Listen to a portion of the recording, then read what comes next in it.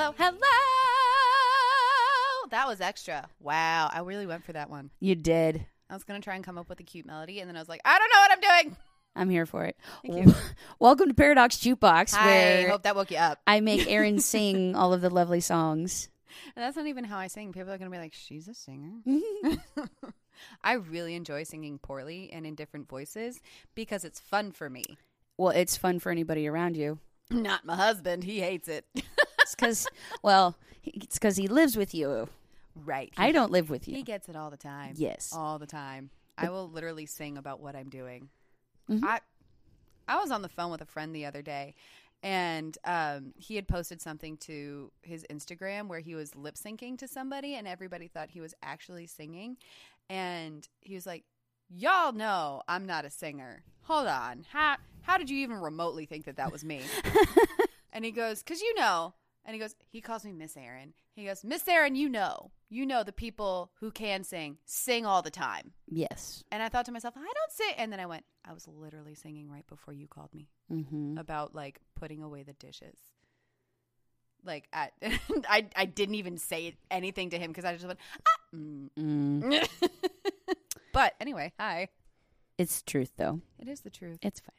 So what are we talking about today, Katie? Today, we're going to talk about how to pick what songs to learn and why. Yes. This is something I talk about with my students all the time. Indeed. Because you and I both have students who range in age. Yes. All over the gambit. And whether you're a beginner or a seasoned professional, you have to be able to pick the correct song to learn. Yes. And sometimes, so let's talk about it from like a student standpoint first and then go into it as professionals. Because from a student standpoint, you want to pick songs not necessarily because you love them and they sound good, but you want to pick them because they challenge you to learn something new and be better. Right. So with certain song choices, there are certain techniques that are going to come with those songs.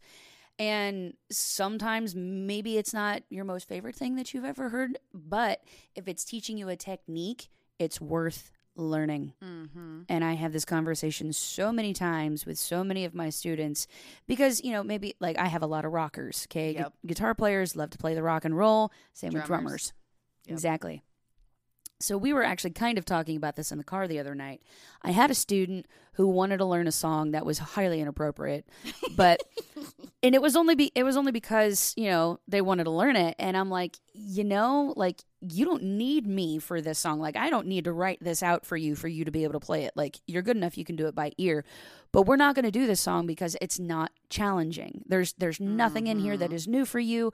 There's nothing that's going to make you better. Mm-hmm. So that's, I could talk all day long about I know. that. And the other thing is, like, when we talk about, like, we teach students of all ages, you have to think about what's appropriate for you at that time. Yes. In that age range. Mm-hmm. Because, like, a 30-year-old singing about divorce makes more sense than a 10-year-old. Correct. Now, if you're singing like a Loretta Lynn, like Divorce, and I don't even know if I'm singing it right. And my apologies to Loretta Lynn for that awful accent I just did. But I love you, Loretta Lynn. Please don't hate me. Oh, man, wouldn't it be cool if she listened to this? Anyway, moving on. I would die because I'm a huge Loretta fan. I know. But like, that's different. That's a country classic, and that's just fun for everybody. But if you're trying to sing the Adele songs that dive deep, and it's the most recent one she came out with, why am I blanking on it? Oh my gosh. Oh no. Go that one. Yeah. Easy on Me. That one has a lot of technically challenging things in it, so that makes sense for a child to learn. Mm-hmm. But if you turn around and you sing a song that's just like, I'ma kill my husband. Earl. Yeah, Earl has to die. You just have to think about like the appropriate context for you, if it makes sense for you to sing it in front of other people. That too. Absolutely. And also like the lyric content in terms of like words. Mm-hmm. Bad words. Yep. When I have students come to me and say, I want to do this Rage Against the Machine song, I'm like, And if you're a Rage fan, then you probably know what song I'm talking about. And if you don't, it's fine. Go look at their catalog. You'll figure it out real quick. Not that there's anything wrong with learning material from Rage. It's just, again, appropriateness. And two, and if you are a professional musician that's going to learn songs, know how to read a room. Yeah. Oh my gosh. Right? That's one of the most important things, like as a professional, picking your set list. Yep. Especially here in Nashville. Yes. It depends on where you're playing, because if you are playing, like say Broadway, yeah, you're gonna hit Wagon Wheel, yep, Miranda Lambert, yep, Luke Bryan, Dierks Jason Bentley, like all of those kinds of things. Mm-hmm. You aren't gonna be doing ballads, right? You just aren't. Nope. You got to play the upbeat stuff. Yeah, we're playing a gig in Savannah in April, and they said their only condition was no ballads and family friendly. Yep. Okay, easy enough. I've been playing a certain gig for a while now at a fraternal order of the Eagles. I don't know if you know anything about the Eagles, but you cannot cuss inside of the club.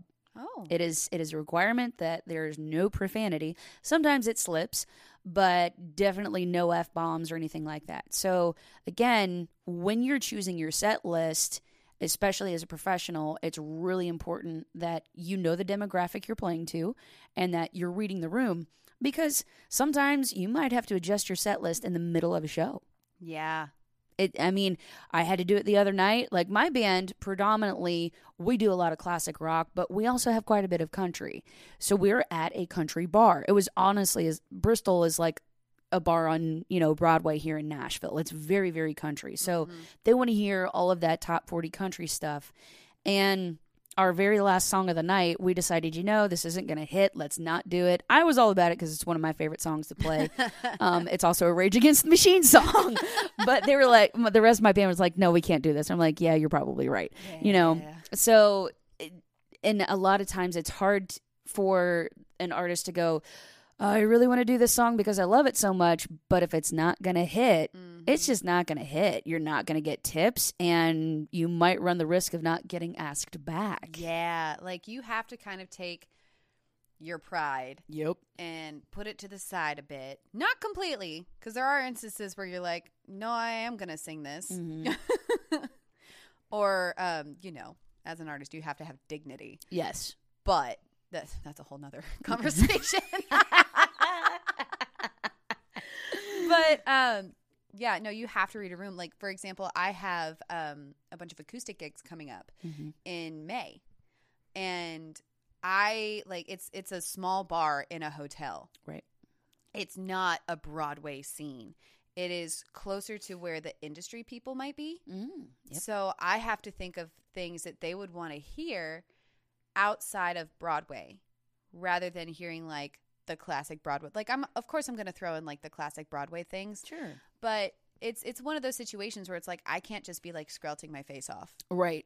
That's not what they want. Like, that can be put in spots, but I'm probably going to do some more chill stuff. Yeah. Because acoustic gigs, you're usually background noise. You are not the main event. Correct. I actually had a conversation this morning with someone who wants to book house shows for bachelorette parties. And in that instance, like, you have to take into consideration exactly what they want. Yep. And what you can and cannot do. Absolutely. Because they're the ones paying you. Correct. And it's literally for them. It's not for you. So it's just like a balance. It is. It's a very delicate balance. I can honestly say that one of the most beneficial things that Leslie and I ever did for Lucky Penny was putting in as many genres into our set list as we could possibly muster. So we can literally pull a song from any era from the 1950s on. I could probably squeak in like a 1930s song if I really thought about it. So our set list is literally comprised of over 200 songs. That's impressive. Well, playing for 20 years, that kind of happens. Yeah, that's fair. So that's fair. So I can honestly say my best piece of advice to anybody that is trying to, get more gigs, play as many different genres as you can. Do not pigeonhole yourself because you will not get as much work as you want if you do that. Even as like, if you're trying to be a paid artist, independent musician, songwriter, that kind of thing, you can do those songs. You can do your songs. Just be aware that, like, if you're playing longer gigs, you will need to play things that other people want to hear because they don't necessarily know you yet. Correct. So unless you're paid specifically for an originals thing, that's a different thing. We could go down this rabbit hole for a while. Yes. But we won't.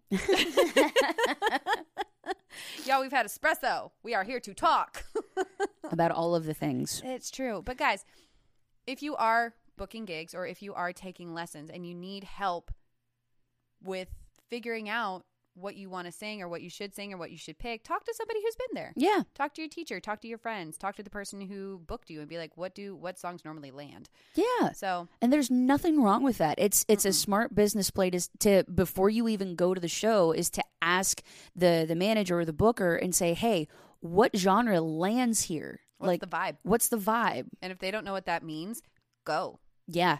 Go check it out. Do your research. Yes, market research. Yeah, buddy. I can't stress that enough. We don't have time.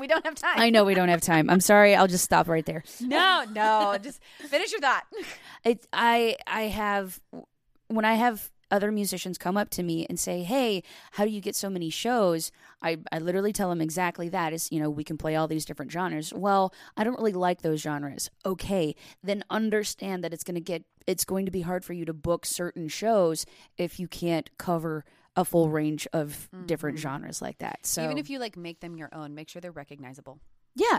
I do a cover of "I Want It That Way" by the Backstreet Boys. Nice. And especially when I do it with a friend of mine who's an incredible jazz guitarist, we make it like swing almost. Nice. It's super fun. But anyway, guys, we hope this was helpful to you. Hope you enjoy your weekend. Go see a show somewhere. Go support your local musicians. And just enjoy your weekend. Yeah. Bye. Bye.